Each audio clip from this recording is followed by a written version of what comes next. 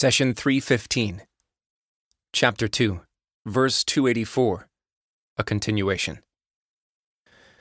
To God belongs all that is in the heavens and the earth, and whether you reveal what is in your heart or conceal it, you will have to account for it to God, who will pardon whom He please, and punish whom He will. For God has the power over all things. Chapter 2, Verse 284. To reveal what is in your heart means to turn your thoughts and feelings into action.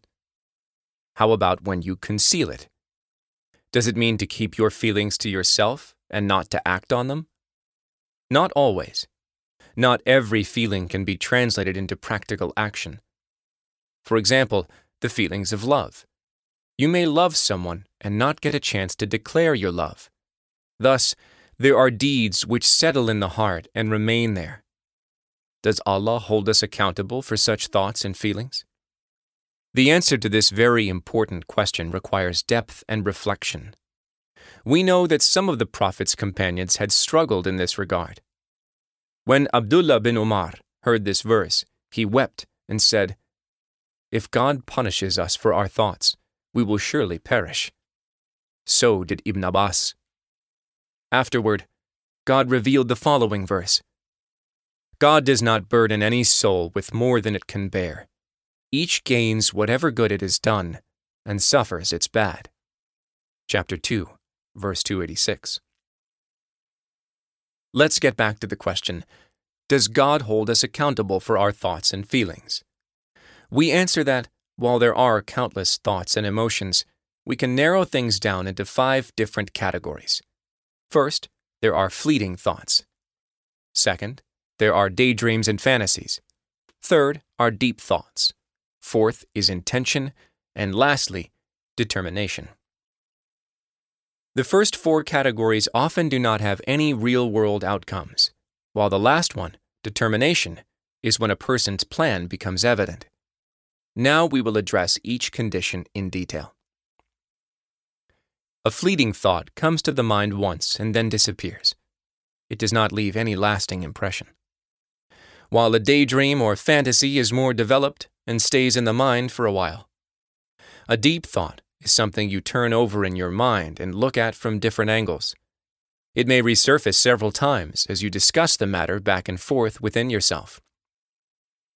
As for intention, it is the first serious step towards considering action. You look at the means available to you to put your dreams and fantasies into action and fulfill your desires. Whereas determination is the end of the thought process and the start of the implementation phase. The phrase, whether you reveal what is in your heart or conceal it, you will have to account for it to God, refers to determination.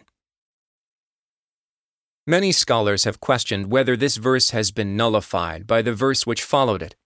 In other words, the verse, God does not burden any soul with more than it can bear, may offer us relief from the burden of thought accountability. We answered that God only nullifies verses related to past religious rulings. He does not nullify matters of creed or verses narrating historical events. The verse under study, verse 284 of the cow, does not fall into the category of a religious ruling. Thus, it cannot be nullified. The determination to do something is an act that God will take each one of us to account for. The verse continues, you will have to account for it to God, who will pardon whom He please. Wouldn't you like to know the people who will be pardoned? Allah gives you the answer in the following verse.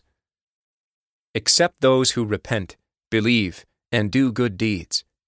God will change the evil deeds of such people into good ones. He is most forgiving, most merciful. Chapter 25, verse 70. Perhaps the first thing that gets your attention in this verse is the phrase, God will change the evil deeds of such people into good ones. How could this be? Does God really change the bad deeds of a sinner into good ones? The answer is simply yes. But there are conditions. A person who has committed a sin has to feel sincere regret and correct his or her action in order to be rewarded by Allah. Those who possess knowledge say, Perhaps a sin which leads to feelings of regret and humbleness is better than obedience, which leads to feelings of honor and arrogance. Here is another example to clarify why God would change the evil deeds of such people into good ones. Most Muslims have never drunk alcohol in their lives, so it is very easy for any of them to pass by a bar or pub without noticing or feeling any desire to drink. However, a Muslim man who used to be an alcoholic, then repented and gave up drinking for the sake of God, would feel very differently. Each time he passes by a bar, he would feel the urge to drink. Each time he sees a beer advertisement on television, he would struggle to control his desire to drink. This daily struggle, done for the sake of God, earns this man God's reward. God will change the evil deeds of such people into good ones. You often find that the good in the world comes from people who have indulged into some type of sin, which they later regretted and repented from. Take the example of a woman who has a weakness for gossip and bad-mouthing people behind their backs. After many years, this woman repents from her sin and vows never to speak ill of anyone. Allah, the All-Merciful, forgives her. However, she may still be haunted by her sin and feels a constant need to do good deeds to make up for her past. For years, this long-forgiven sin may push the woman to be generous to her neighbors and volunteer to help the poor. Thus, much goodness around you may have come from those who have wronged themselves in the past. Be careful not to pass judgment on someone who has indulged in sin and repented. On the other hand, a person who had never indulged in sin may not feel the urge to go the extra mile for others.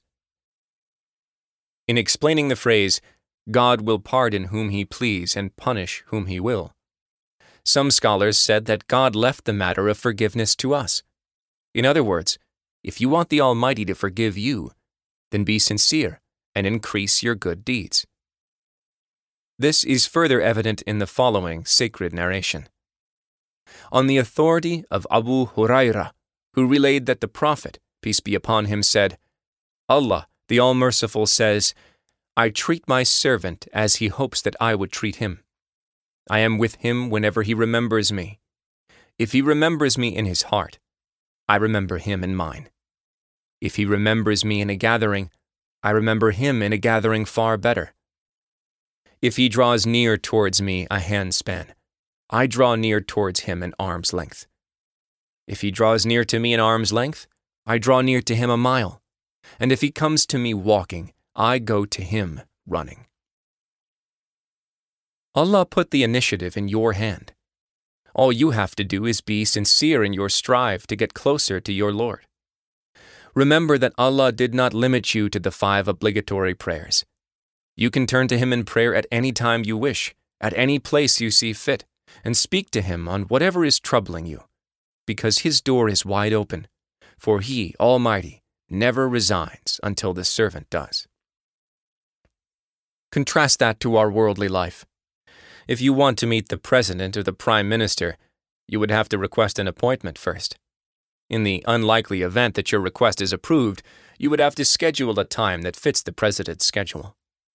You may have to submit a written outline for the reason of the meeting. Perhaps 10 minutes into the meeting, the President would stand and tell you that the meeting is over because he or she has other things to do. A poet said, "Being a servant of the Almighty is enough honor for me. I am welcomed by the Lord without an appointment. He is on His holy throne, and I am at the time and place I like."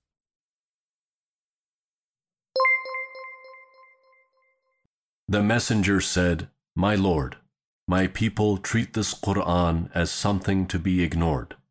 Chapter 25, verse 30. Do not abandon God's book. Please take a moment to subscribe and to share with your family and friends. Visit us at www.qurangarden.com.